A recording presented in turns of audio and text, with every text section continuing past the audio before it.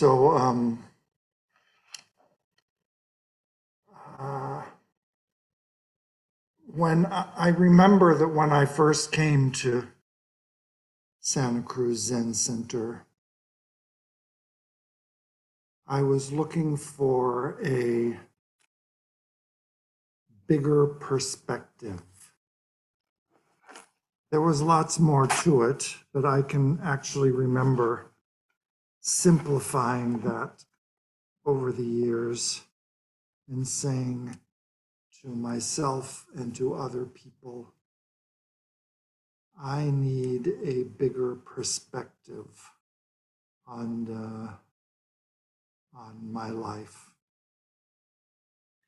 And within short order of coming here and hearing about Suzuki Roshi and his teachings, I learned that this practice was about cultivating big mind. And that sounded pretty good. It made me feel like I came to the right place.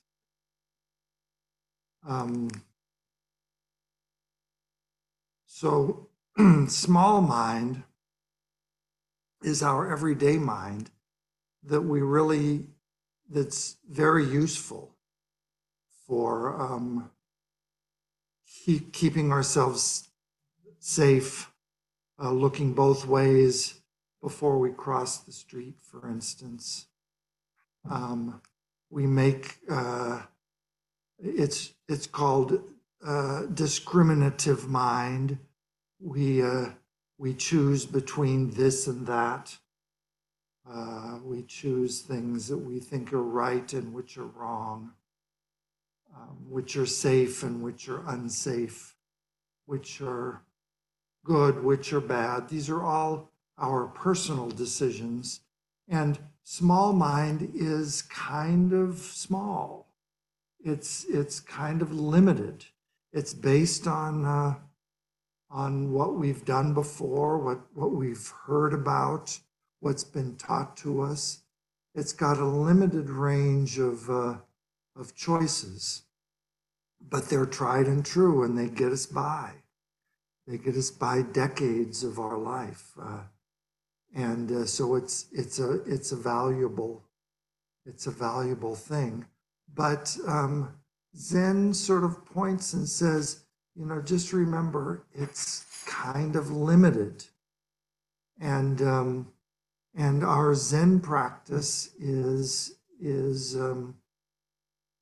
about kind of dwelling in big mind, cultivating big mind. And big mind, it holds everything. It even holds little mind, so they're not separate, but it kind of holds the whole works. And it accepts everything. It doesn't reject anything. It just holds them peacefully and allows for other possibilities. So that since it's holding everything, the actions that come out of big mind practice are for the good of all beings, or it's for the harmonious existence of all beings, because it's even holding the opinions of all beings, something that I may not have thought about. So when I can expand into this big mind and negotiate the world with big mind, it's for the good of all beings. And what comes out of small mind helps me get around pretty well. But it can also lead to my suffering and suffering of others. So our practice is in our zazen, which most of us did before the meditation here. We're kind of cultivating big mind, so that when we leave the zendo, we can hold that big mind, the mind that doesn't discriminate between good and bad, but just holds it, just considers it, without a value judgment. Shall I try this? Shall I try that? And then what comes out of that is for the benefit of all beings. It promotes harmony. So this is kind of, in a nutshell, what I've been looking at.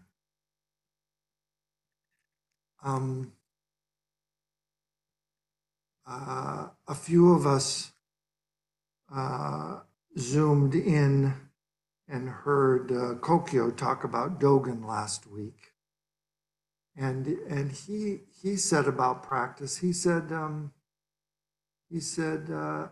anytime we drop the ego or loosen up our grip on the ego, this is our practice.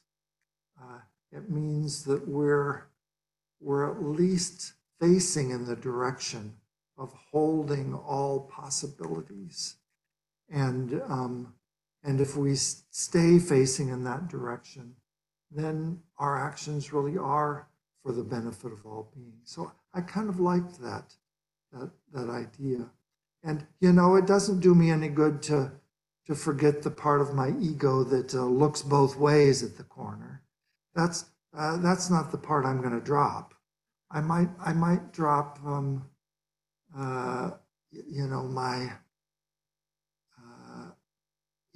the idea that everything that comes into my head is the right thing.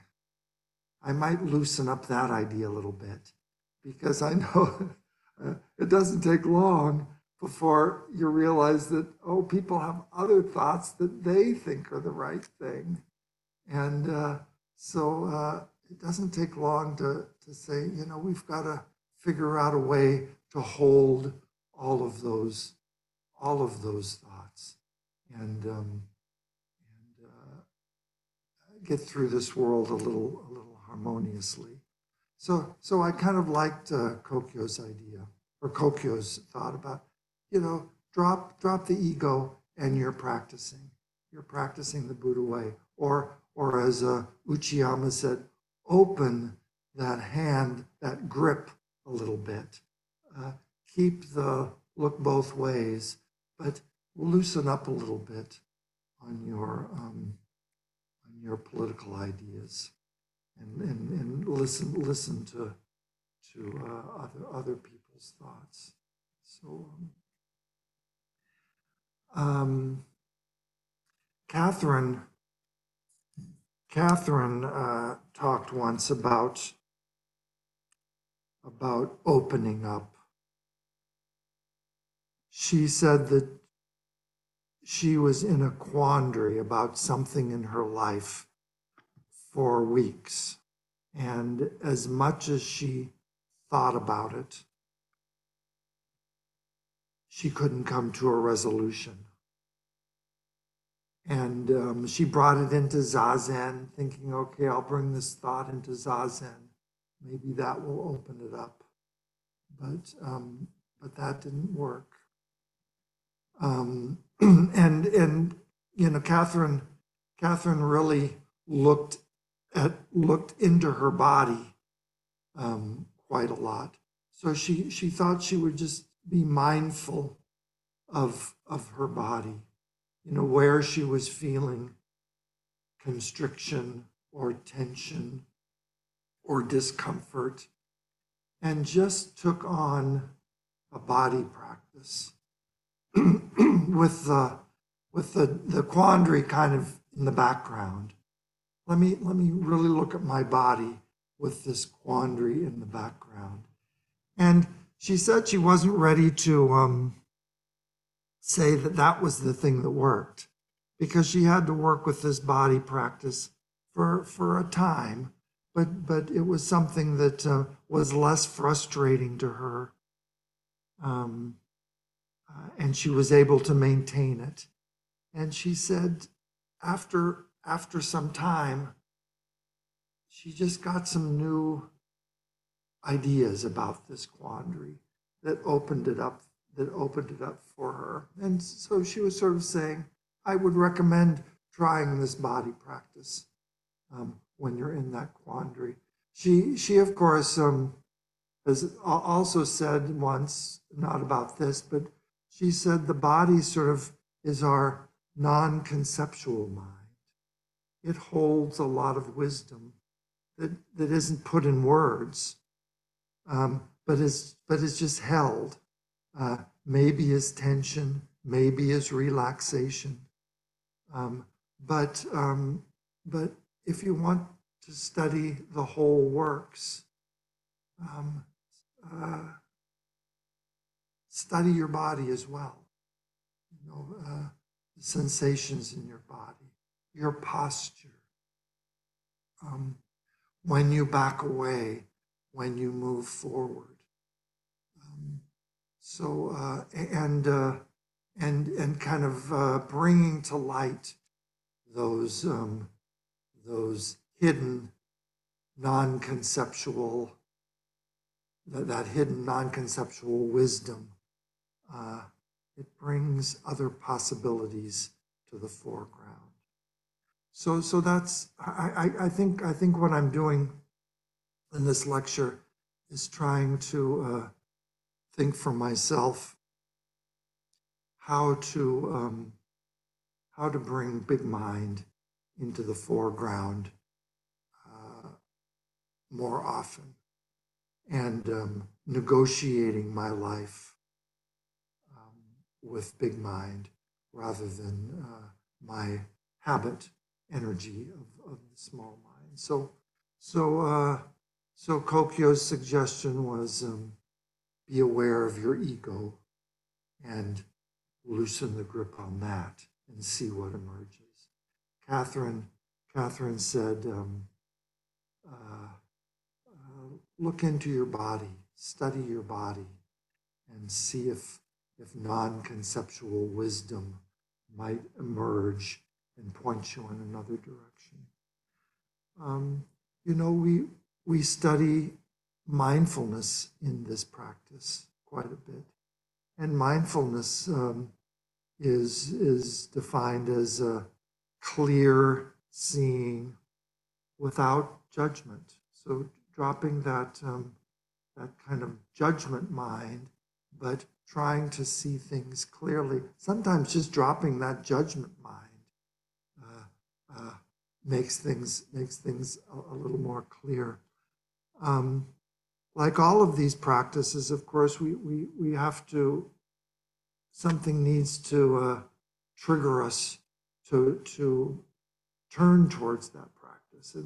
And you know, for me, sometimes just the frustration of a difficulty that I'm in is a mindfulness bell to tell me, oh, you know, what am I holding on to? What's keeping me stuck? And just that turning can kind of open things up. Okay, drop those judgments, Patrick. And what do you see without judgmental mind jumping in the way? So sometimes just the frustration of the situation rings that mindfulness bell and turns us towards big mind, turns us towards spaciousness. The mindfulness bell was almost one of the first practices I learned. Everyone that I can see on the screen. And most of the people in the room know that I came to Zen Center. Finally, I came here because there was going to be a cooking workshop. Ed Brown did a cooking workshop. And okay, so I'll learn cooking and I'll learn a bigger perspective at the same time. But you know, many of us here have done cooking workshops with Ed Brown, the Zen teacher and author of Tassajara Cookbook and one of the founders of Green's Restaurant and Tassajara Bread Book.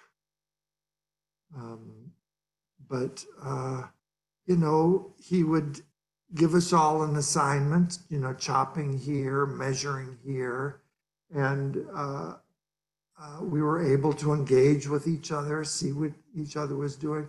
But every so often, he would ring that bell, and we would just put down our cooking implements and just take a few breaths.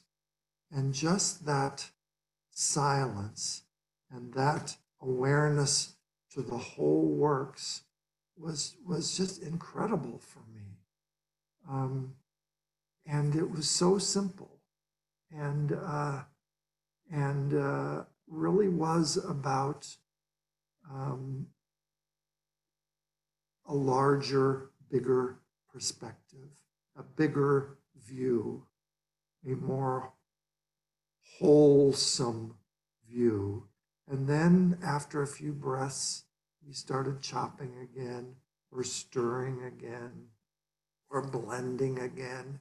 And the energy in the room would rise. We would talk and joke. And then, you know, 15 minutes later, the bell again. So this mindfulness bell, paying attention, you know, what mindfulness bell would you use a few times a day to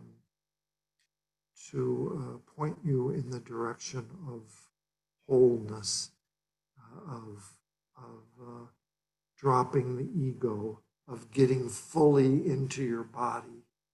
And in the middle of a quandary, I think frustration has been the ringer of mindfulness for me.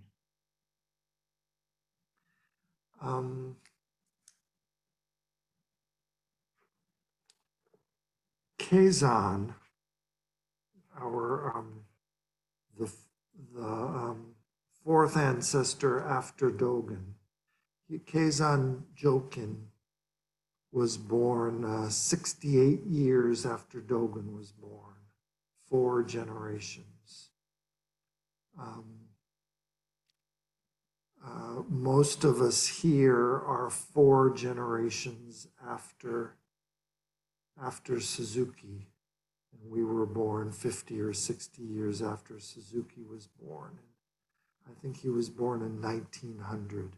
So even though I never met Suzuki, I practice this Suzuki way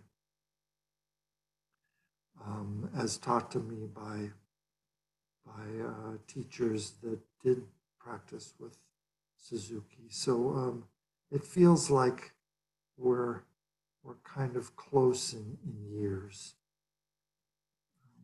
And it's the same with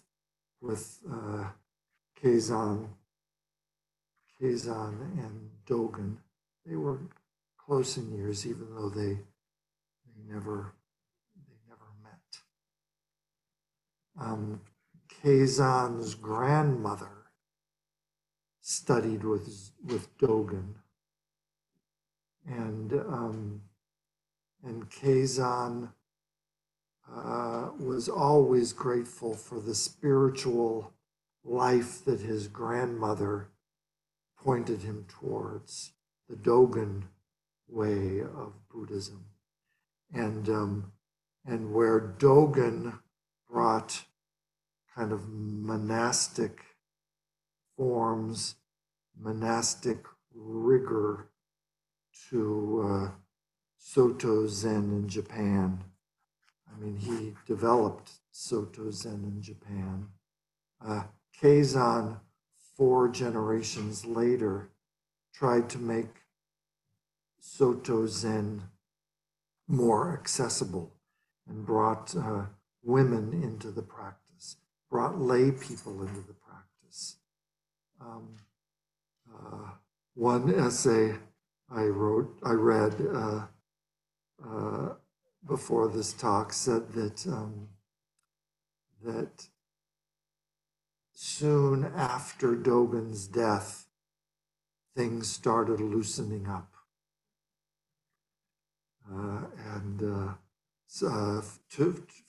To the end of in the direction of accessibility. So to this we owe gratitude to Keizan. When Suzuki came to the United States, he started adjusting the forms, the bows, the ceremonies, thinking that if, I want to make Dogen Zen as accessible as possible to Westerners. And so it really is a tradition that has flexibility and growth and attention brought to it generation after generation. But Keizan writes about Zazen in an essay called Zazen Yojinki, which means points to remember when practicing Zazen, when practicing this seated meditation. And I'm going to start, I'm not going to go over the whole works. I'm actually going to start in his last 2 paragraphs where he talks about getting up from the cushion, because that's kind of what this lecture is about, how to get up from the cushion and realize big mind throughout your day. So this is what Keizan says, points to remember when getting off the cushion. That's me. That's my line. He says, after coming out of stillness, when you carry on your activities, the present event is your koan.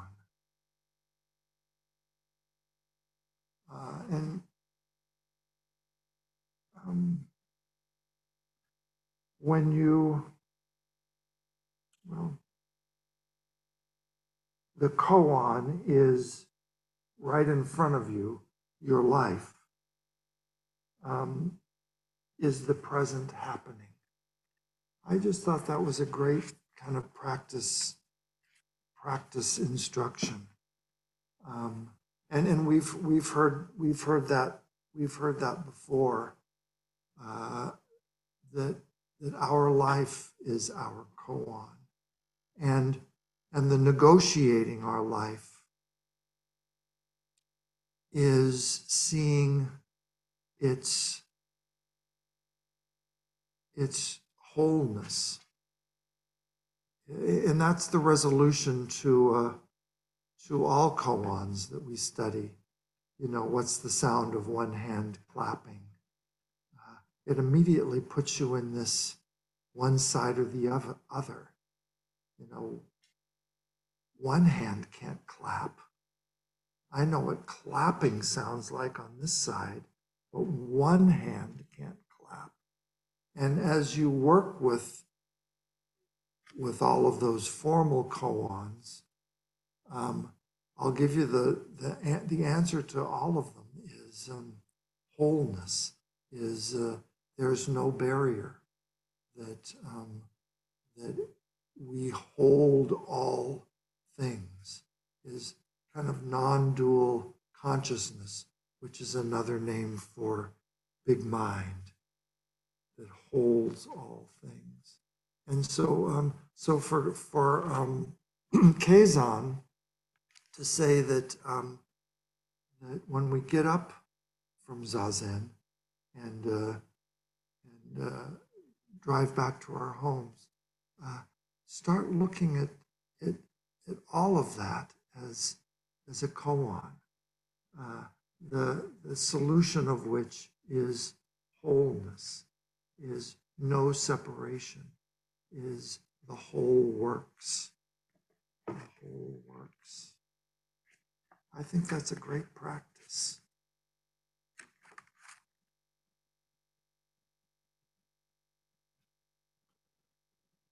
He says,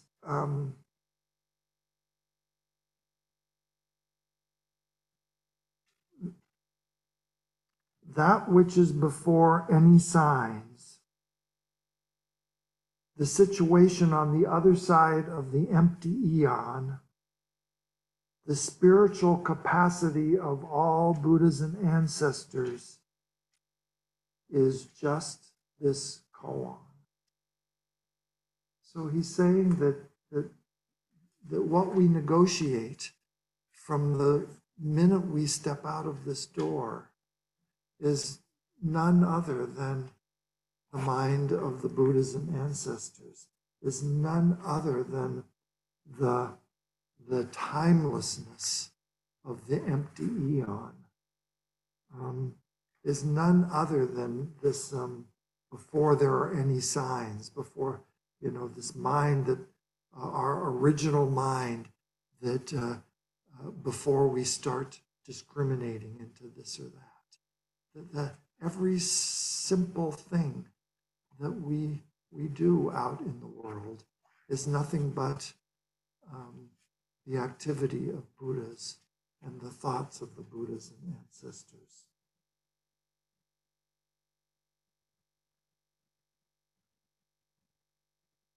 You should, when negotiating the world, you should rest. Cease to be. Be cool. Live completely in the now. This translation says, pass myriad years in an instant. So when negotiating, these are other qualities of the Buddhas and ancestors. These are other qualities of our original mind. Rest, cool, completely in the now. Be cold ashes, a withered tree, an incense burner in an ancient shrine. What an image that is.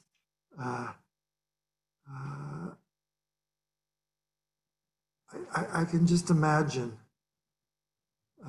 coming across an abandoned Zen center. Where would that be? Where would we see an abandoned Zen center with the vines growing through the windows, with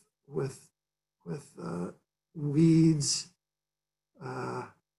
twining around the altar, and if we pull those twining vines away, there's an old incense burner with ancient ashes in them.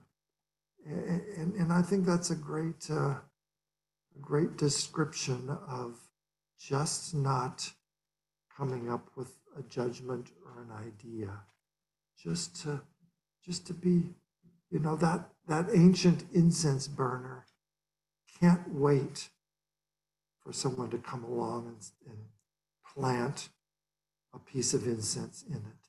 It will take anything. If you want to put a coin in there, if you want to put a lucky seashell in that incense burner, it's just waiting to accept anything. And this is Dogen or Kazan's instruction for how do I greet the world? What mind do I greet the world in? greet it with that mind is just waiting for a piece of incense.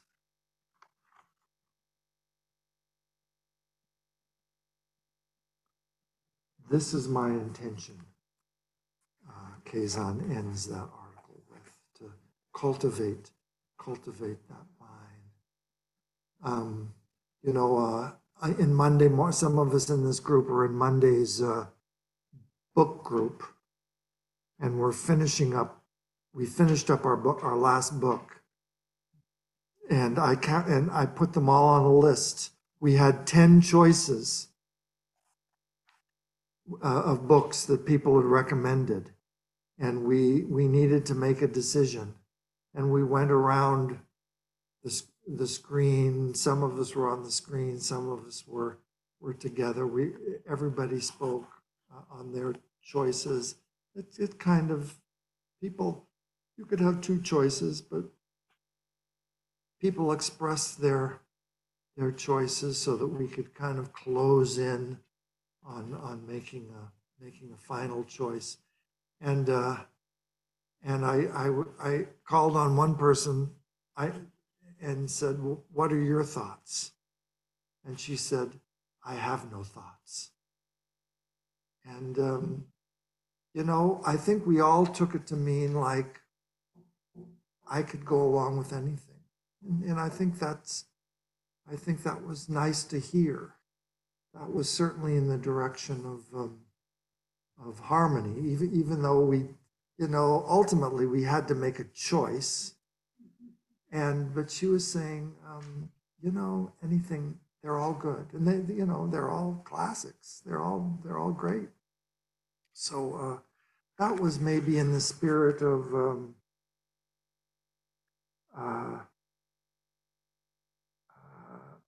cold ashes, a dead tree, an incense burner in an ancient shrine. And it kind of moved us. It didn't slow us down. It moved us in the direction of making a choice. So it was I thought very skillful.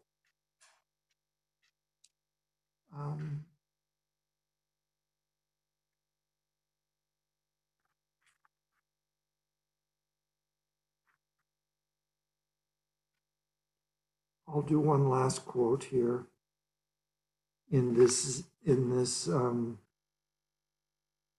essay by Kazan. He quotes the Buddha, who said, learning and thinking are like being outside of the gate. Sitting in meditation is returning home to sit in peace. This mind of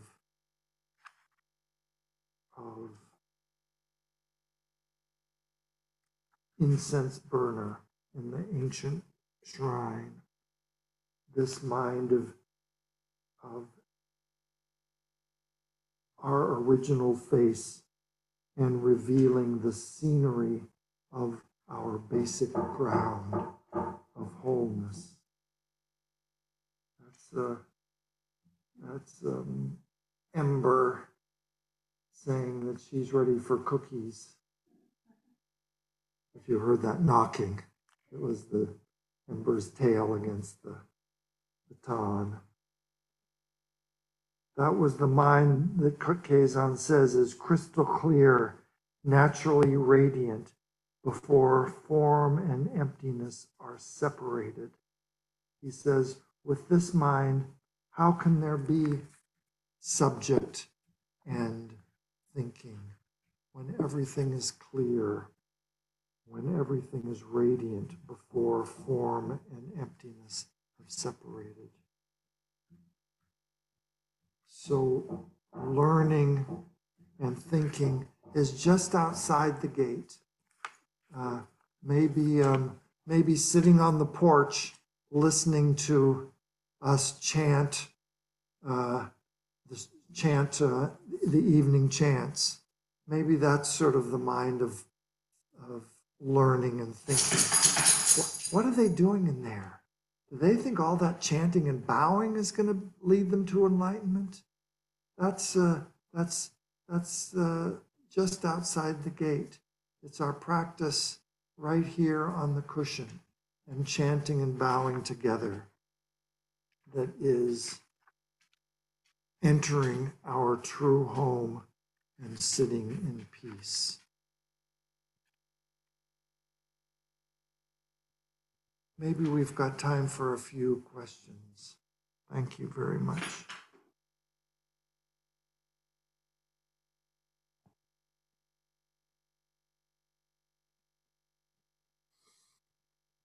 Any thoughts on this, on cultivating big mind and how to negotiate our lives? What if every decision we made was about for the benefit of all beings? What a tiny little pivot that would be, rather than just for my benefit.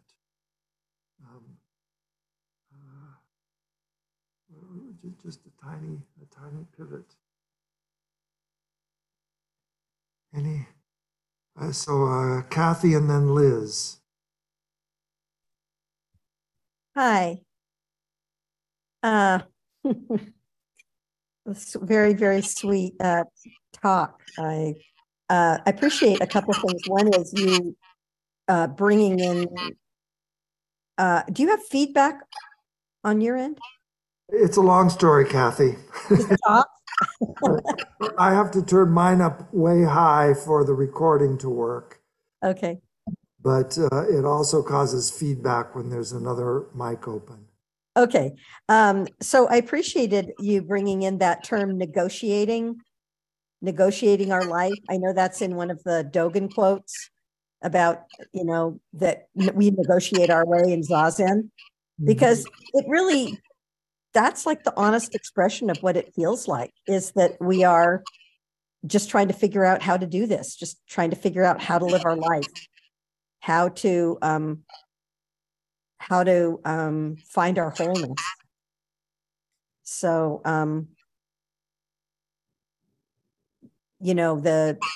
the way that you talked about frustration as the thing that rings your mindfulness bell, maybe frustration, it's just yourself wanting to realize its wholeness, right?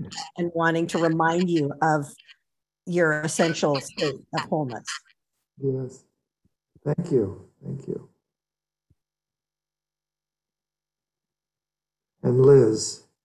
Yes, thank you for the talk, and I really appreciate the image of the incense bowl just ready to receive. That's really helped so much, because I was starting that places the consciousness outside of the small mind already, and I was at first I was like, oh yeah, this is so great, but how do you do that? But when you give up yourself and you just are the incense bowl, that's it. Mm-hmm. Mm-hmm. Thank you. A line in one of Gene's lectures years ago was he said something about can we let the sound come to our ears rather than our ears reaching out for the perfect sound or for the perfect entertainment. And he did that with all of the senses. Can we let objects come close to our eyes rather than peering out for the next bit of entertainment? And that's the spirit of that incense, the ancient incense holder that's just waiting for the next event to come right, to be intimate with it. So thank you both. And Sandra. When you suggested, how can we live our life for the benefit of all beings, it's just it seems like a big job. It seems very, well, how would I do that? It's hard for me to imagine to grasp a concrete idea of living my whole life, for the benefit of all beings. So I'm wondering if when we drop self-grasping and we try to approach life from love and compassion, even though the situation seems very small, is that in fact living our life for all beings when we're able to drop our self-grasping? I think so. I think so. And each moment you have to identify, what am I holding on to here in this moment?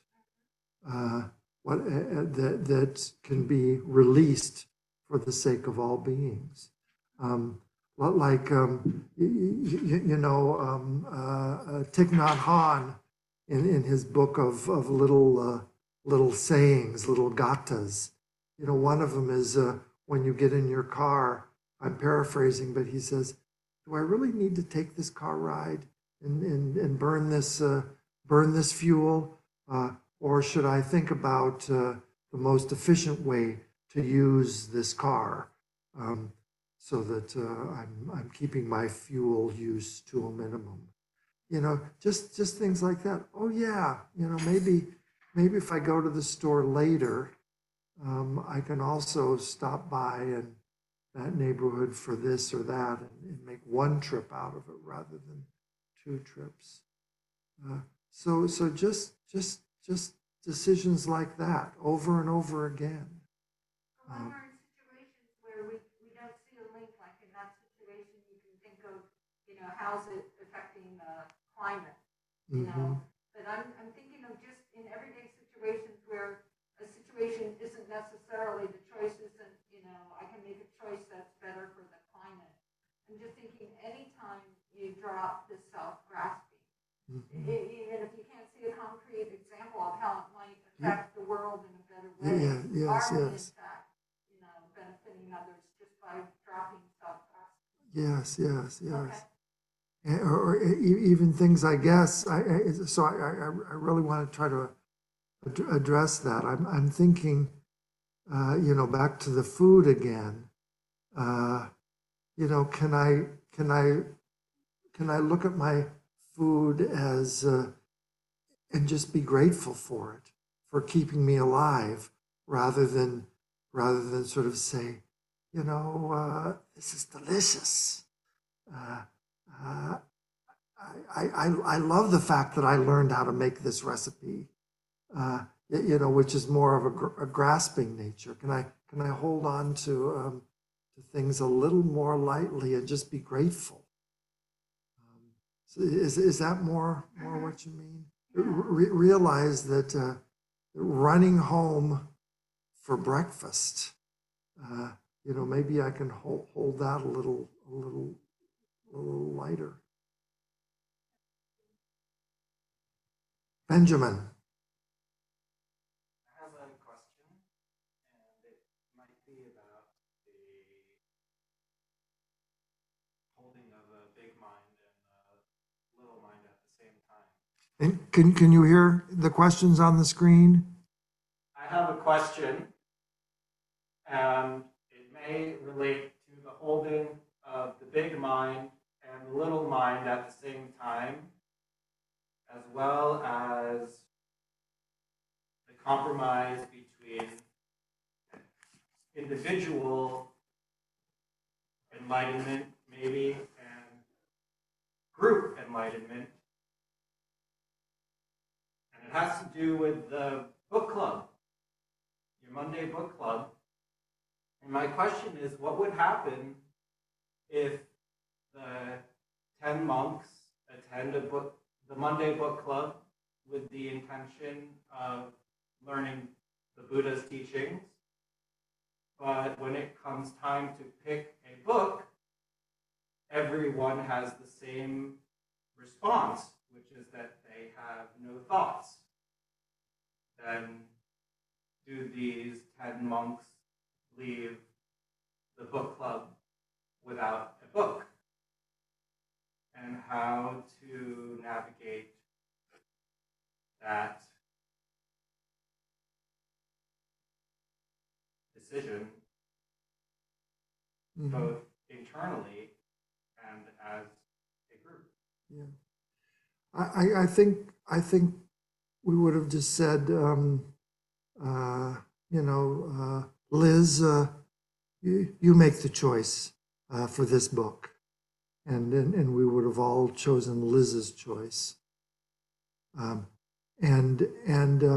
So this cultivating big mind doesn't still allows us. The world still kind of looks just like it is, and the book club keeps going, but we've just sort of all agreed that we'll accept any of the choices, and I think give such big mind choices a try, and see if you can't see for yourself that, oh, the world looks pretty much like it always does. I still recognize myself. I'm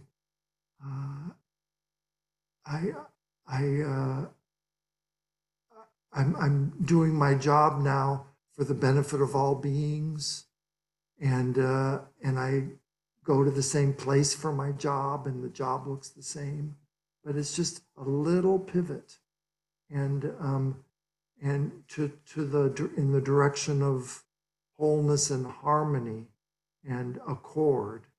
And I think you'll see that it all pretty much looks the same. A little bit of adjustments, but it all pretty much looks the same. Is that a good enough answer? Maybe it wasn't a good enough question. No, it was a very good question. A very good question. Our time is up here.